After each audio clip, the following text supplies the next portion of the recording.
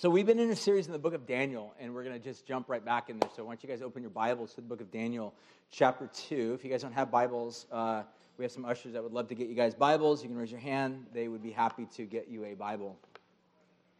We're going to be basically just looking at the very last section of Daniel chapter 2.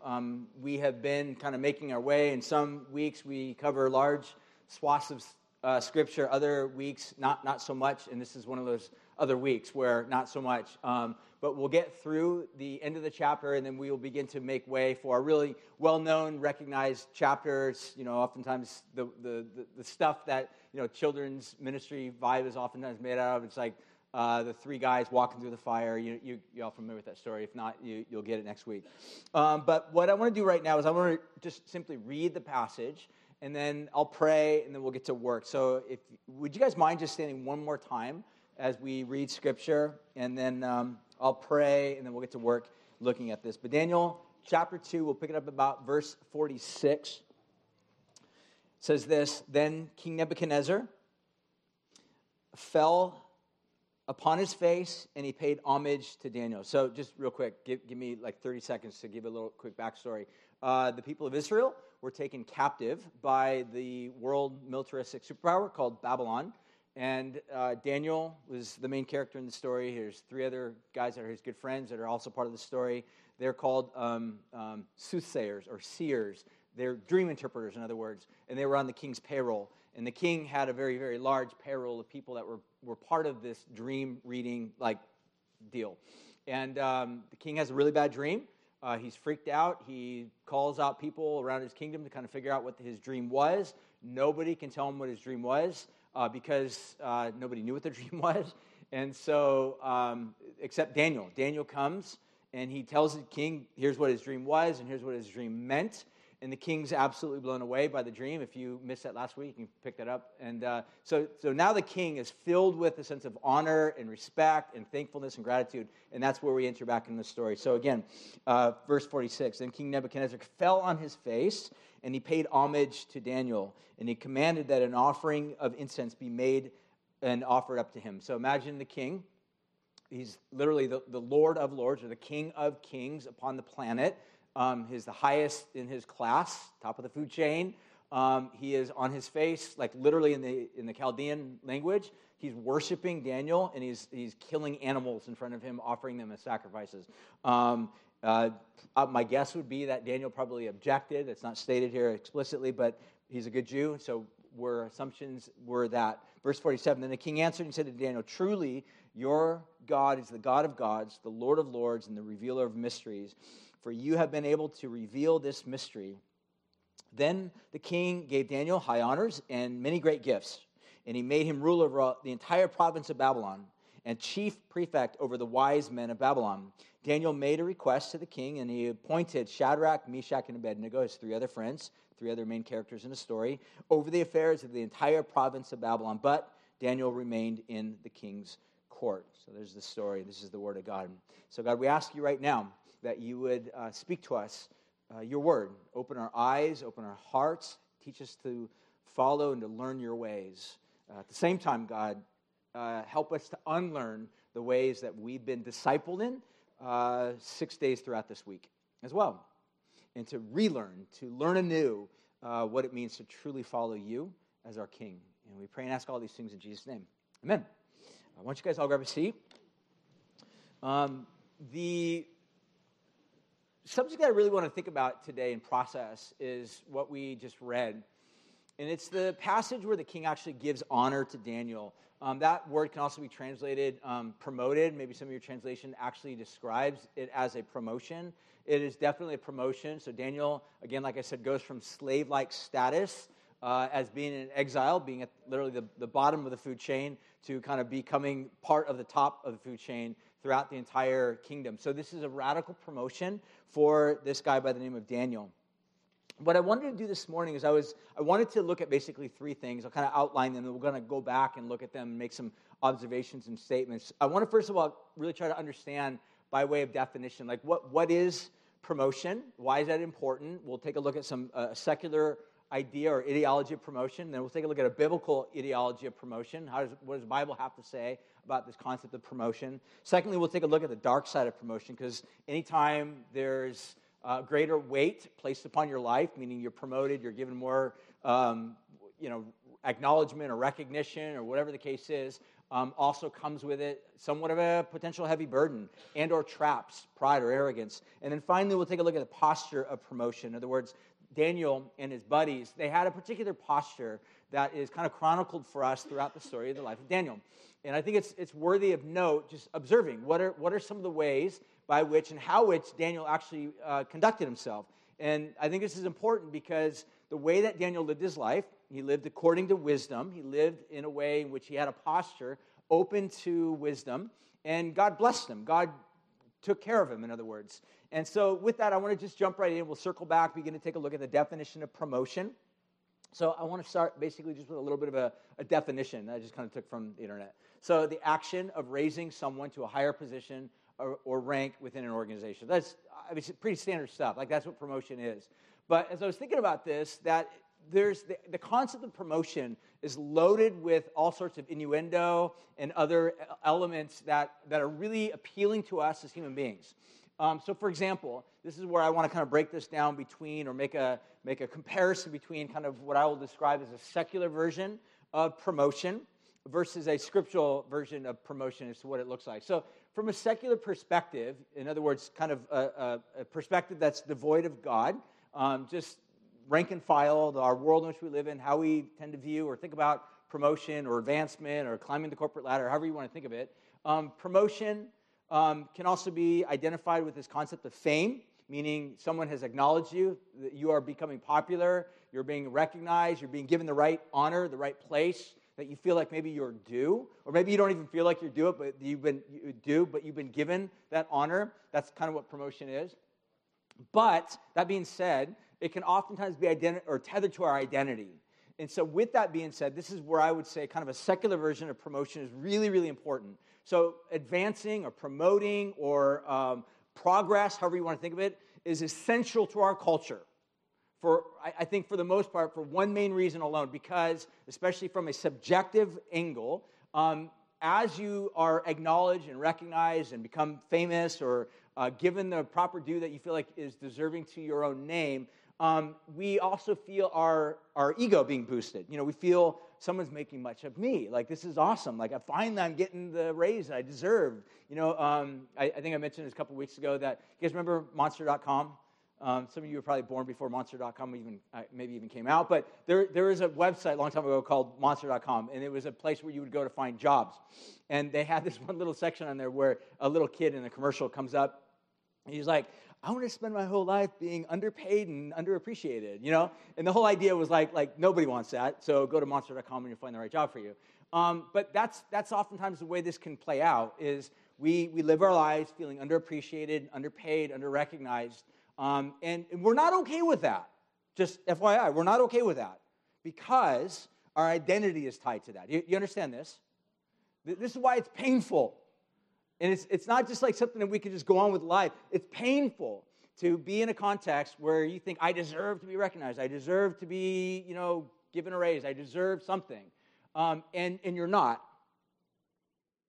Because our ego, our sense of identity, our sense of worth or value is oftentimes affixed to that context. And so it's a painful situation. But again, what I want to say, that's not the only way of viewing and understanding this concept of promotion. Because if you're a Christian here today, we have a different story in which we lean into and we learn from. And this is where I want to kind of bring it back to this bigger picture of a scriptural concept of promotion. And the way I would kind of poise this is in a, you guys like cheesy cliches, so here you go. God blesses us so that we can be a blessing. So you can use that. You can, put from Brian Super, even though I didn't make it up, and you can make like cheesy teacups with that on there, embroidered on there. There you go. God blesses us so that we can be a blessing.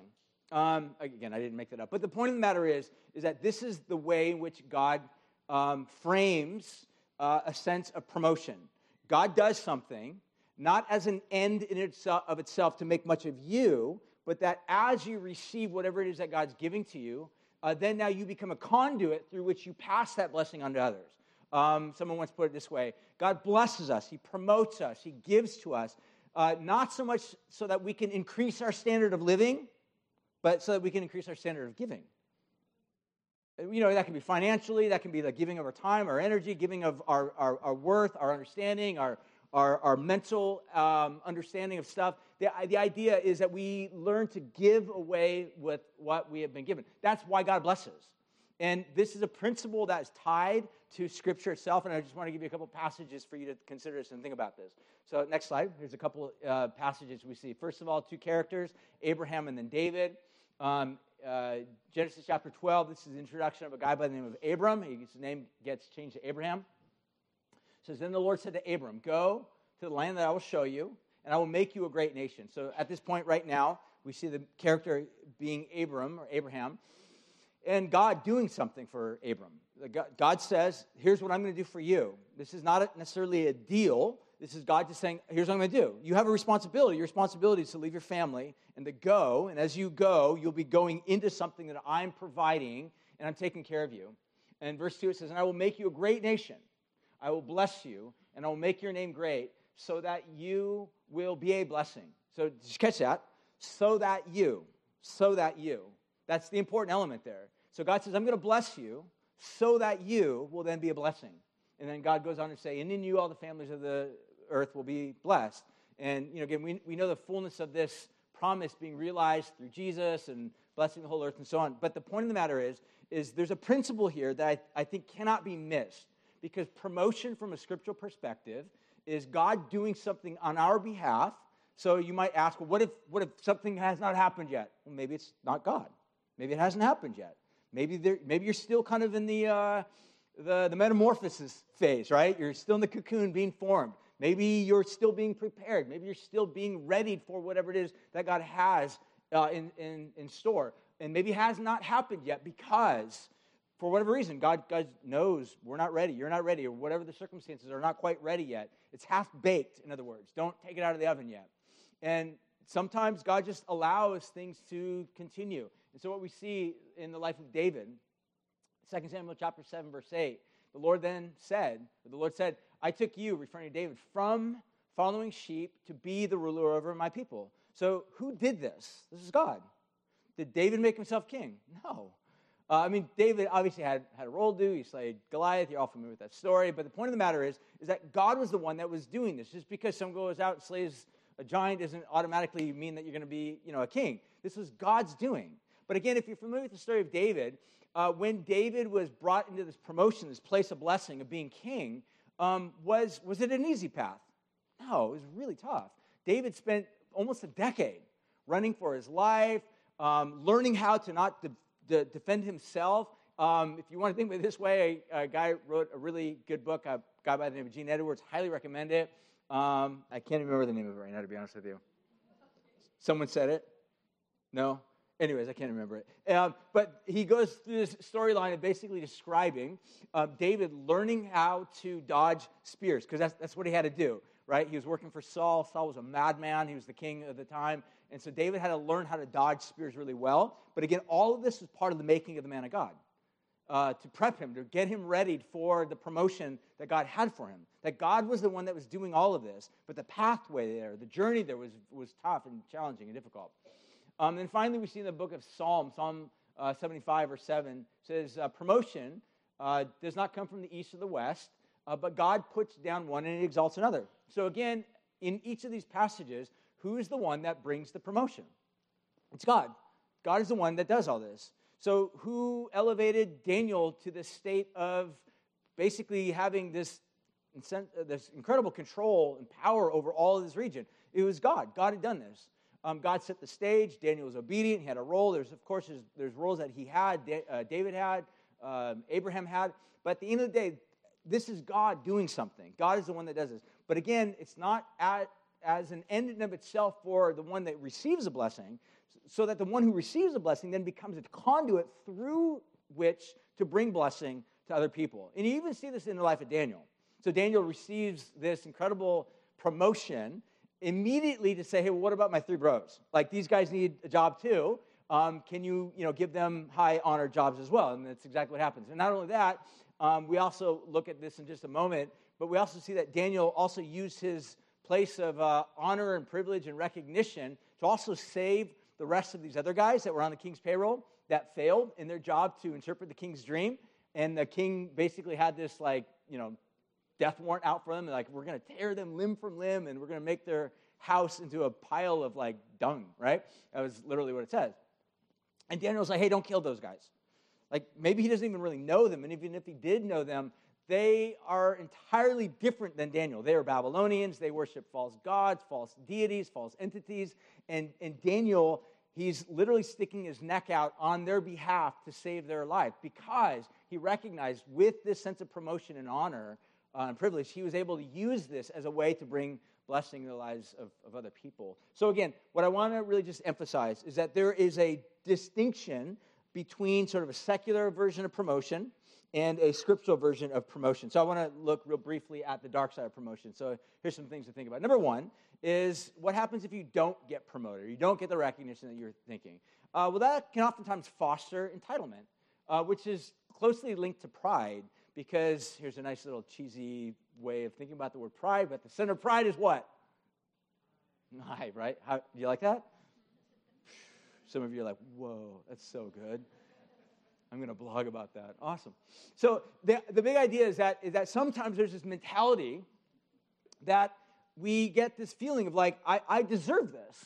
I'm entitled to this. I've worked hard here. I've given my time, my energy, my money, my whatever it is, and I deserve to have a voice or to be recognized. Now, of course, in some cases, when you live in a perennial place of feeling underappreciated or undervalued, and maybe the system that you're involved in it silences you, that can feel like oppression and so on and so forth, and those are things that obviously take into consideration. But say, for example, again, is that not where Daniel lived? Right? I mean, he's literally in the empire of oppression, right? The empire of oppression. If you want another good example of this, think about the life of Joseph. Joseph, very similar, parallel story. He literally was on the payroll of the Egyptian monarch called Pharaoh. Again, an empire of oppression. Yet, he served God faithfully. He maintained a heart that was open and a posture that was humble. And God took care of him, created opportunities, created space, created moments where he could step in and do what God's called him to do, what he was good at. And when those moments happened, there were moments when Joseph thrived in those, and there are also moments where Joseph was forgotten, right? Remember one time he interprets a dream, and then he goes back to prison, and he's forgotten, utterly forgotten. And there's no sign of like this feeling of entitlement that oftentimes creeps in. But that can oftentimes be what happens. This is the dark side of this concept of promotion. We might look around and see other people being promoted, other people being given things that they have worked hard for, maybe didn't even work for, and they got it. And we didn't get it, and we worked hard for it. We think we worked hard for it. Now we're really bitter. Jealousy. Jealousy is the dark side.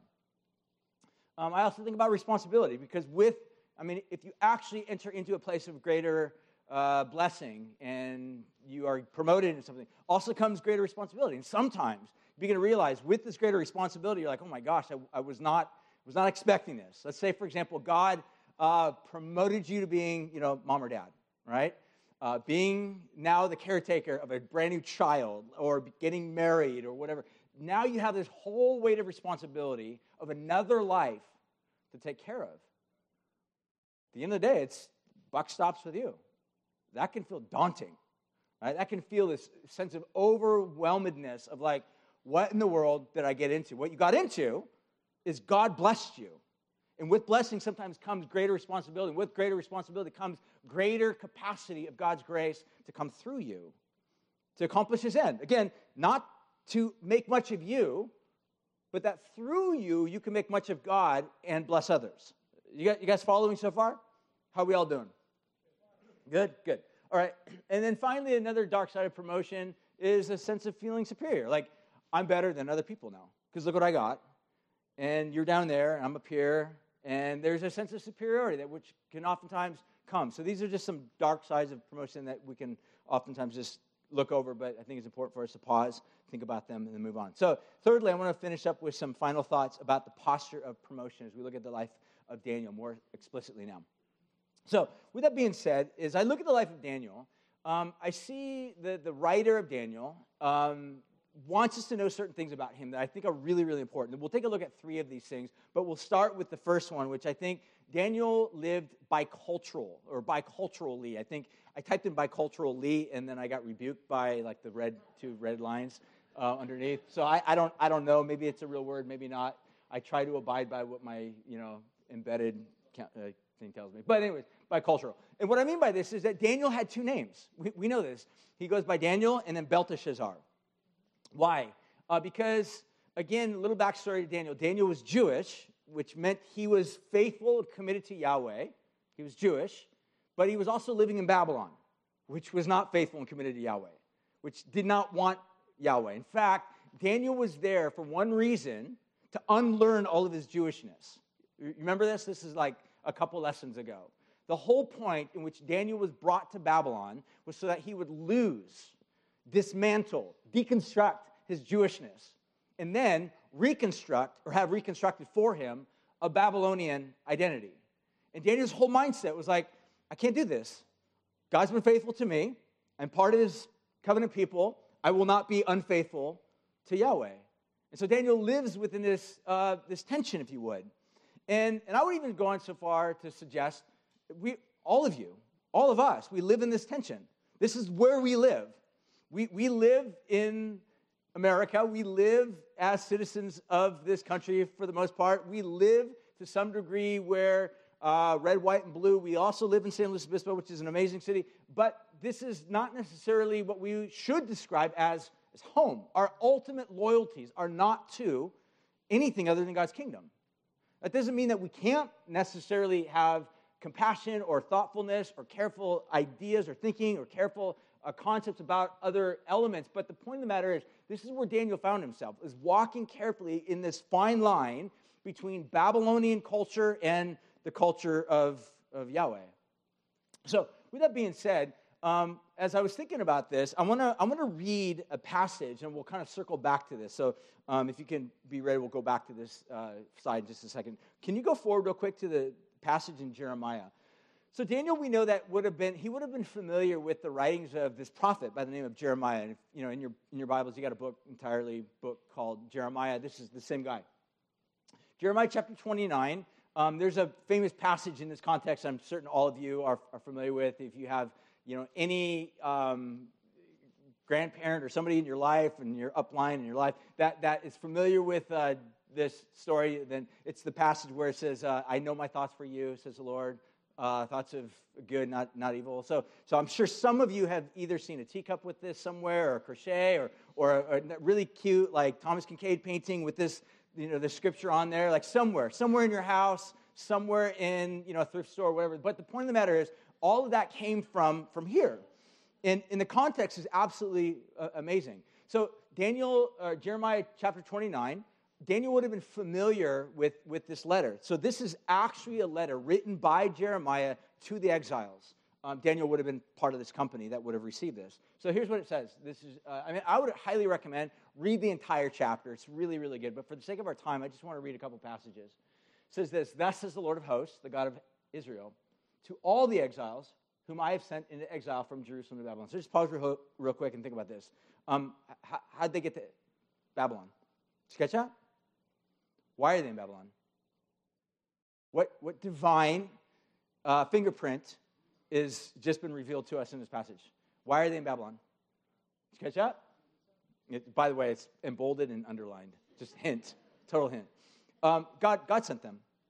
God sent them into exile. So again, you can look at the story and be like, well, wait a minute, I thought they went because Nebuchadnezzar, this horrible series of circumstances and events that took place, they had their own 9/11 that happened, their own Twin Towers fell, and this is all the devastating circumstances that happened. Well, apparently, according to Jeremiah, who was writing under the inspiration of the Holy Spirit, he says, God speaks and says, I've sent you, which means that there's a purpose, somehow, some way, even in the midst of the most insanity, chaos in your life.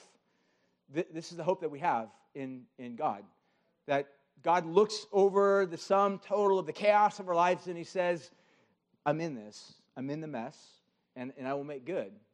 I'm in the midst of that chaos. And then God goes on to say to those exiles that are living in Jerusalem, because again, mind you, here they are living in Babylon. They're trying to make sense of the new landscape, right? Their landscape is no longer the Mediterranean Sea or Israel or, the temple or any other ancient ruins throughout Israel. Their new landscape are these rivers along the area of Babylon. Total desert. This is the new landscape. And it's not just simply that. Their new landscape is devoid of any Jewish trinket. It's all ancient paganism.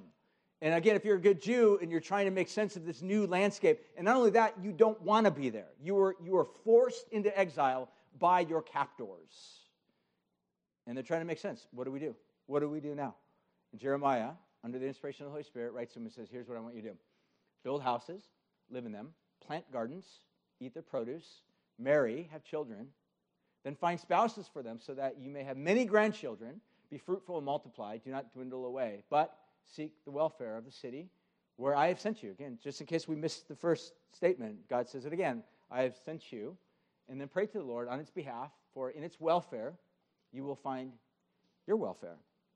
This is a mind-blowing passage.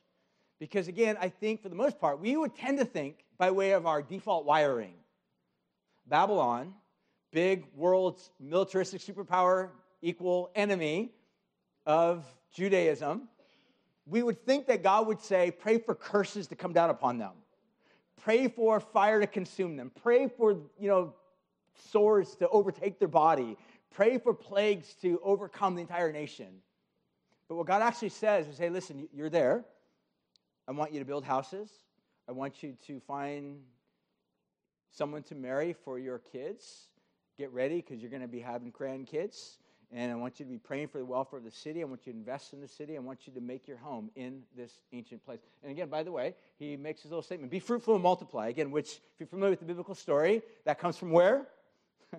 Genesis 1, right? Pretty much everything always circles back. This is a hyperlink back to Genesis 1, which this is sort of a nudge, nudge, wink, wink. God's basically saying, hey, there's a new garden being built. Guess where? Babylon. This is what God loves to do. He loves to come into dark places and say, I want to do something new.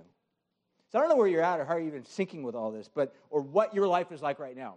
I hope, if anything, that this passage would breathe hope to you, to cause you to realize that no matter where you're at, no matter what type of landscape you find yourself in, no matter how you might even find your landscape being currently morphed or reshaped or terraformed, that you would be able to, in that moment, discover that God's there with you and that he wants to reshape things. And this is the God that we have. This is the God of creation who speaks, is be fruitful, multiply. And it's what he invites Daniel and his buddies to do. So go back to the slide, if you would, real quick, and I was just finished with a couple of thoughts. So with that, Daniel lived biculturally. Because he lived for the city of God, God's kingdom, as we would see, he was ultimately free to live with and for the city, but ultimately not as a city. So I'll read the last little thing. Because he had a posture toward the city of God, he was free, ultimately. He was free, meaning he was able to be in the city without actually becoming Babylonian. Do you understand the difference here?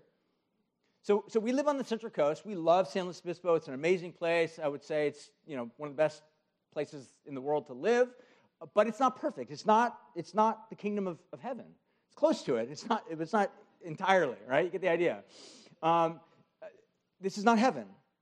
This is not a full, complete representation of what it looks like to live in direct relationship to Yahweh God. But the point of the matter is that we're called to live here somewhere on the Central Coast, spread out. The big question is how do we live? How do we maintain our identity as baptized people following Jesus, even in a culture that might not necessarily endorse or acknowledge that? So I want to move on to the very next thought as we kind of go on. Is that we see, secondly, is that Daniel sought the well-being of the city. This, again, played into the passage that he received from Jeremiah. So what I want to think about is this paradigm that we looked at a couple weeks ago, which is this paradigm of how do we respond to the city. We basically said there's three ways, two major ways, two extreme ways by which oftentimes Christians have historically viewed or moved within the landscape of whatever city it is that they live in. On the one hand, you have what you could describe as separatists.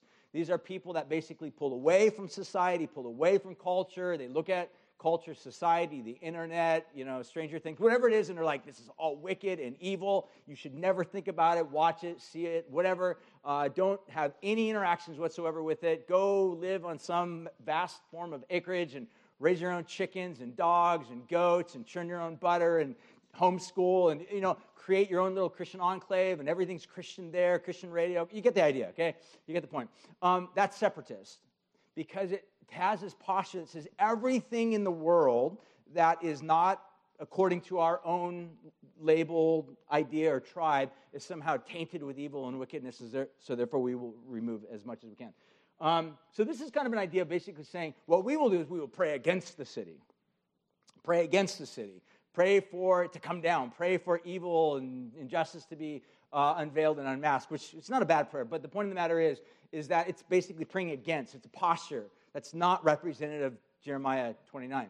The second of which is assimilation, or a person who's an assimilator. This is one that would perhaps never pray for the city. Maybe out of indifference, maybe out of apathy. And I would even say for this person who's an assimilator, they've become just like the city. They're indistinguishable from the city. So we asked this question a couple weeks ago. Within our culture, in San Luis Obispo, on the Central Coast, what are we more in danger of? Separating from the city or assimilating in the city? And I asked the question, and you guys, you don't need to answer it right now, because you all unanimously answered by saying, I think we're in danger of assimilation. I agree with that. We're in danger, I would say, and danger is not an overly dramatic word, it's an accurate word to describe. We're in danger of becoming so like the city around us that we're virtually indistinguishable from it. I would say that there's a third way that is a more biblically honest and faithful way, which is what we see with Daniel. And I'll just describe this one as a faithful disciple. In Daniel's case, obviously a disciple of Yahweh, as a follower of Jesus, a disciple of Jesus. And this is someone that kind of is able to navigate between praying for the city, but also serving the city.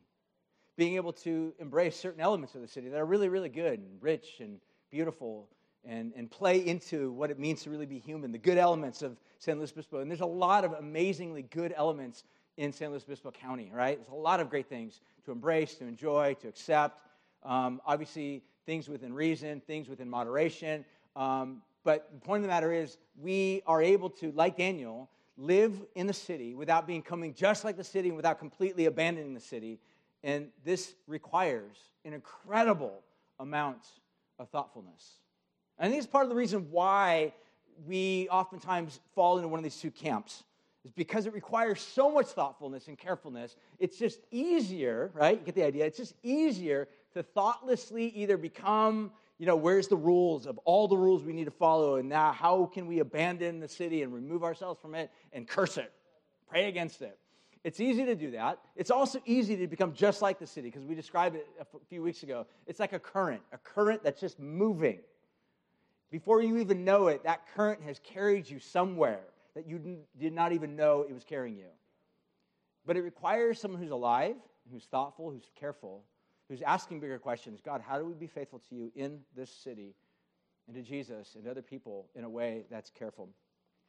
But I would suggest this, because Daniel was able to have this posture toward the city of God, meaning he recognized first and foremost his affiliation, his loyalty was to God, that he could actually not only pray for its leaders, right? Literally, he was actually praying for Nebuchadnezzar and praying for wisdom to know how to speak to Nebuchadnezzar. Then he speaks truth to power, right? So again, you get Daniel, who's standing in front of him. He's like, King, oh, by the way, this whole story and image of your dream at some point will come crushing down. Can you imagine saying that to a world-dominating superpower? Like, that's kind of, if you want to die, that's like the recipe for death, right? But Daniel was able to boldly do that, probably humbly do that, because why? He recognized his place in the story. He recognized, I belong to Yahweh God. And if I die, I die. If I live, I live. God's God. And God's the one who will take care of my life. And then we go on to see that, while also at the same time having compassion for those that are impacted by Babylonian laws. And we see that. Again, one of the king's laws was, kill everybody. And Daniel's like, somewhere, I think in verse 45, he's like, hey, king, don't kill those guys. So I was thinking about this, like there's a lot of ways in which we can play this out in today's modern mindset. And I think part of the problem that we have right now in our world is we're trying to figure out how do we do this. And one of my big concerns for us is trying to navigate faithful discipleship to Jesus in a world where we are constantly feeding off of social media. We're just listening to these echo chambers constantly go over and over and over again in our head, that we feel this deep need to tribalize. So what we do typically is we have an affinity to one side or the next, right or left, progressive, liberal, conservative, whatever. And what happens is we polarize. And as I was thinking about this, that's not representative of Jesus. It's not representative of the kingdom that we've been called to. In other words, there's a different way to live that's not within that polarized state where we're praying against the city, wishing curses down upon the evildoers that are at the top of the food chain. Nor are we just assimilating, becoming just like the rest of the city, but rather we live in a different way, a third way, if you want to think of it that way, the way that Daniel and his three buddies lived. Just thinking about this, just even in today's context, right? So I'll show you a map. Some of you guys already know. I'm sure you guys are familiar with the news and stuff. But today, by way of an example, U.S. Immigration and Customs Enforcement, otherwise known as ICE, they have begun basically a nationwide crackdown on undocumented immigrants throughout the United States in major cities. Right now, this perhaps could be happening. And why I thought this was kind of poignant for us, we all live in California. We're literally right smack in between San Francisco and L.A. And the fact of the matter is that we may know some people that might be radically impacted by this. Now, again, I don't want to get into the politics of this, so take a deep breath, calm down, mellow out. It's okay. I'm not going to go there. But what I do want for us to just pause and think about, right? Pause and think about. Wherever you are on the spectrum of like, we need these laws are important, I get it. Or compassion, think about the people. I just want to think about it a third way, a different way. That is maybe a different posture that we can have in thinking about these things. Because on the one hand, obviously, who ordains law and who ordains the leaders? Well, we already know that. God does. So how did our president get into place? God's involved with this whole deal. And by the way, just in case you're wondering, even the president before him and the president before him and the president before him, that God's involved in this whole mixture of stuff that we just call politics. God's involved in it somehow. Do you believe that? Or do you believe it's just left to fate? Because we're not fatalists, by the way. We don't just leave things to fate. We don't just believe things are somehow part of this natural byproduct of the world in which we live. We believe that God somehow is in charge of this whole thing. And at the same time, there's obviously laws of the land that need to be abided by and upheld and so on. That's basically what's happening. But at the same time, as a follower of Jesus, like there are families that are right now living in a degree of terror. Now, again, you might argue, well, they're here illegal and so on and so forth. But the point of the matter is that they're still human beings, some of which, all of which, I say, all bear the image of God. Some of which are just, good, normal citizens. Of course, there's no doubt, we know this because of documentation, that, of course, with the current immigration crisis, there are those that are slipping into the country. They've got dubious intention for America and so on and so forth without getting into conspiracy theories and all that. But the point that I would make is this, all going back to this one big idea. As a Christian, I think we should care about these things. I really do. Because these are people made in the image of God. Maybe breaking laws, maybe not. Maybe breaking laws that you think shouldn't be there in the first place. Whatever. Again, this is not about that. This is just about stepping back and asking the bigger question. How do we, as followers of Jesus, live in the tension of this world, superpower, Babylonian ideology, and not assimilating into it, not becoming a separatist to it, but living as agents that bear the name of Jesus in the midst of it. And I think somewhere within that mixture comes this deep sense that says, love your neighbor. Love your neighbor. So I want to pause, if you guys don't mind. I want to pray. I want to pray for those right now that are perhaps living in deep terror, and just pray. I don't have solutions to this, but I do know that God's in control, and I do know that God invites us to just pray for people that might be living in a deep sense of fear and worry. And at the same time, pray that God will give our current leadership and administration wisdom to know how to manage this whole situation in a way that is representative of human life and order. So Jesus, right now we come to you. We don't necessarily have answers. We know you do. But God, we want to pray for those right now that are feeling this deep sense of angst and fear and worry. You are a God that repeatedly says, do not fear, do not worry. You're a God that repeatedly says, I show peace, give grace. And so we don't, again, in some cases, we don't even really know how to pray, but what we do pray, Lord, is that you would just help there to be wisdom to be given to our government. God, areas where there may be laws that are that need new wisdom imparted into it. Jesus, we pray for our government. We pray for our leaders. We pray for those that are impacted by laws and leaders within our country. And we just pray, Jesus, would you let your kingdom come and that your will be done? That's what we pray for. And so we ask right now for anybody that may be feeling the pinch of this right now to just bring hope in the midst of it. And help us as followers of Jesus to faithfully communicate good news, gospel, and hope to those that we might have interaction with that may be directly facing these types of crises. We ask these things in Jesus' name. Amen. Cool. Thanks, guys. I want to move on to the next slide. And as I was thinking about this, so ultimately our loyalties, this is another like cheesy cliche, but you're welcome. Our loyalties are not ultimately, I didn't make this up, by the way, so if you don't like it, then it's not me. Our loyalties are not ultimately to an elephant or to a donkey, but to the lamb. To the lamb. To the lamb. As a follower of Jesus, like that's where our ultimate loyalty lay. And so my encouragement to you, no matter how you lean, that's fine, it's fine. But just remember where our ultimate loyalty lay. Again, I don't know how to skirt this issue. That's why I'm not. Because Daniel was right smack in the middle of this. And so as we're trying to just faithfully read the scriptures, one of the reasons why we just take books of the Bible and read through it, that we come across passages like this, we have to look at it. And you're like, oh my gosh, why are we doing this? Because the Bible's forcing us to do it, right? So don't get mad at me, get mad at the Bible, right? So there you go. You take it up with God. But the point that I would make is this, all right? Did you like that? It's a little passive-aggressive move right there. But the point that I would make is this, is that God invites us to look at our discipleship in light of all of these things and really bring it back to how do we embody this in this world? Because that's where discipleship is lived out. It's embodied. It's with people. And God calls us to love people in spite of what we think or how we think about them. And I want to wrap it up with some final thoughts. And I'm done. Okay, so going back to this last one, is that we also see with regard to Daniel, he had this posture of promotion, that he maintained this readiness constantly. I mean, it's, again, Daniel's called upon, and immediately he's like, okay, let's pray, seek God, seek the welfare of my city.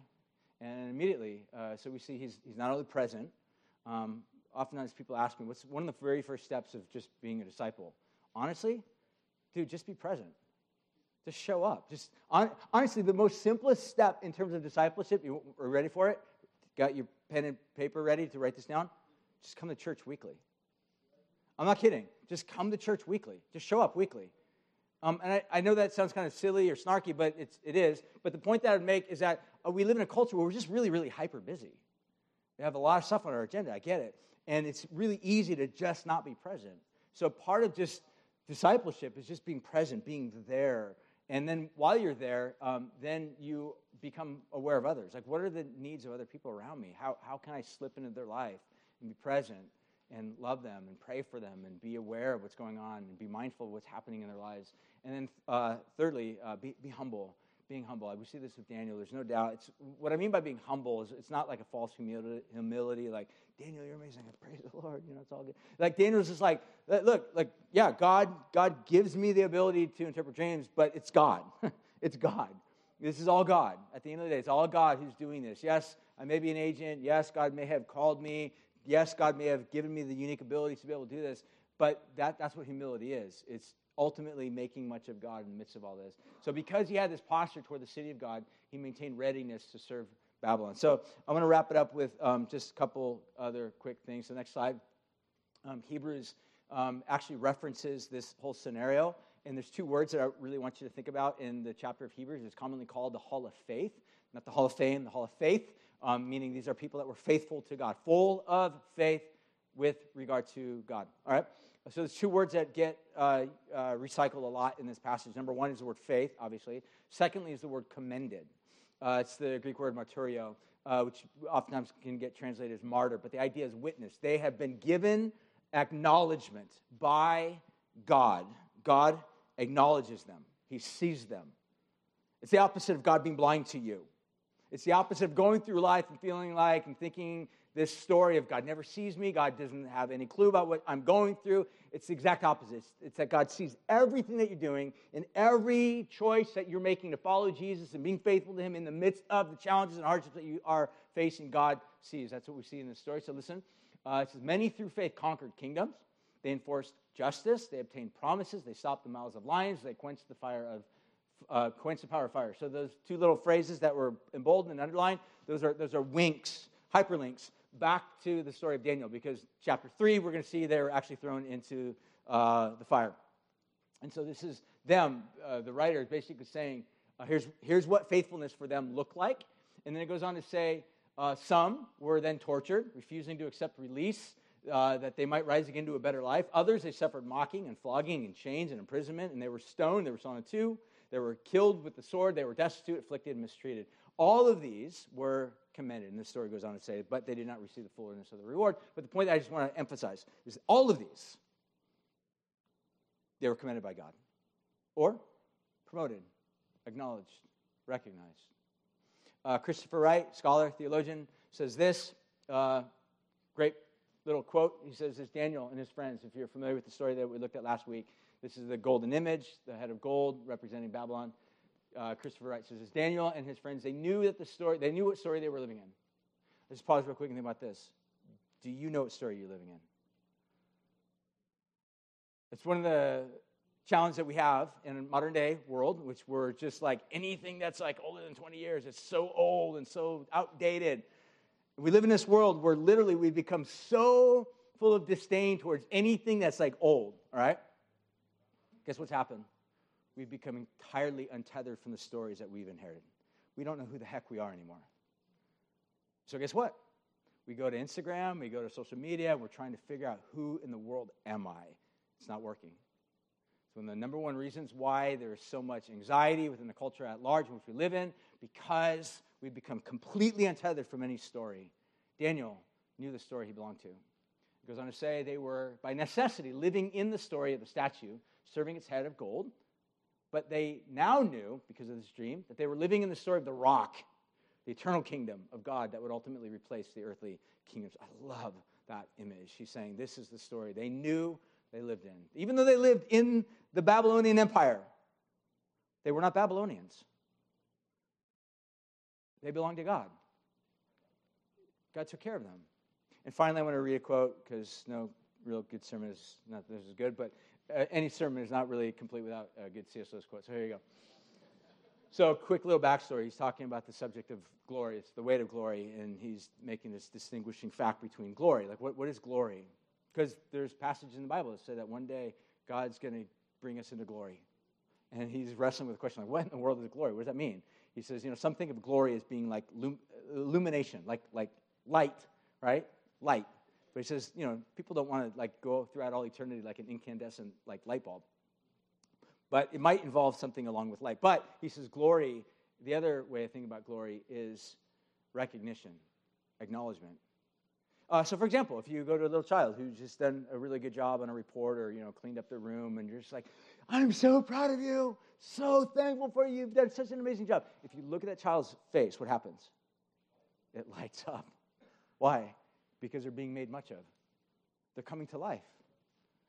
But what happens if you take that and multiply it on the scale of God?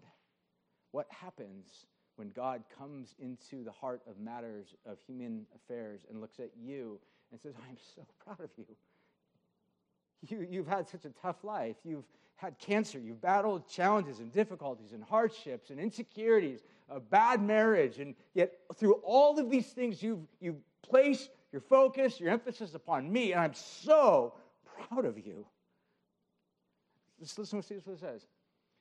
The sense that in the universe we are treated as strangers, the longing to be acknowledged, to meet with some response to bridge some chasm that yawns between us and reality is a part of the inconsolable secret. And surely, from this point of view, the promise of glory in the sense described becomes highly relevant to our deep desire.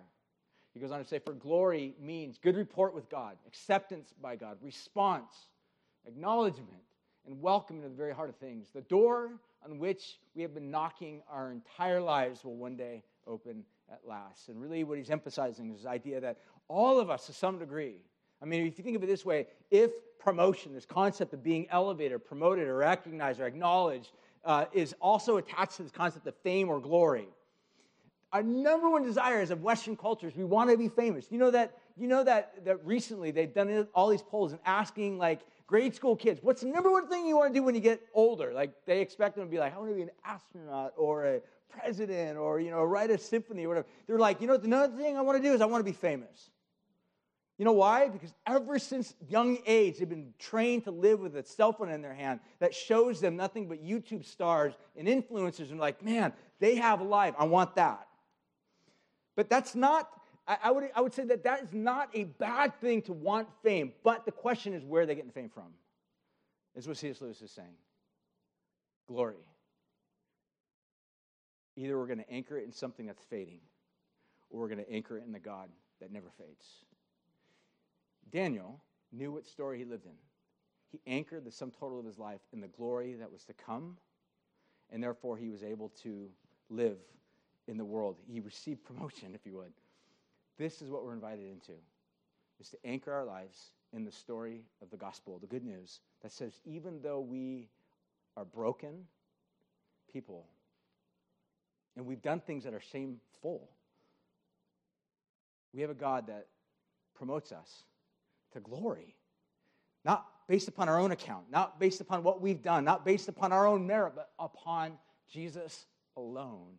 And he says, as C.S. Lewis would echo, he welcomes us into the heart of things, the life, where God looks at us and says, well done, my good and faithful servant. So I don't know how this hits you or you think about this, but I want to finish and we're going to respond in song. We'll go to the table to eat the bread, drink the cup. We'll have some people that will be up in front to pray with you, to pray for you as we partake of the bread and sing. So why don't we all stand? And as you stand, what I'd like to do is I would just like to take a moment, 15 seconds, 30 seconds of just silence. And in this moment, what I'd love for you to do is just to ask God, are there things you want to speak to me? What are those areas in my life right now that you are wanting to address me on? What are those areas that you want to heal in me? Those areas where maybe you've been filled with anxiety because you feel like you deserve something you've not gotten it yet. So a hope that's been delayed, or a longing that's been put off, or an expectation that you've not been yet given, and it's created a sense of entitlement, anxiety, and frustration, maybe even jealousy and bitterness. These are toxic to your soul because Jesus loves you and invites you to lay those down in front of him. So I want you to just think about them. And just between you and God right now, just lay them at his feet. And then we'll sing. We'll respond. We'll have some people off to the side of the cross to pray with you. People that will be handing out communion will make their way up right now as well. And we'll just be available to serve you, to minister to you. So think of that as what this time is about. So just pause. Take 15 seconds.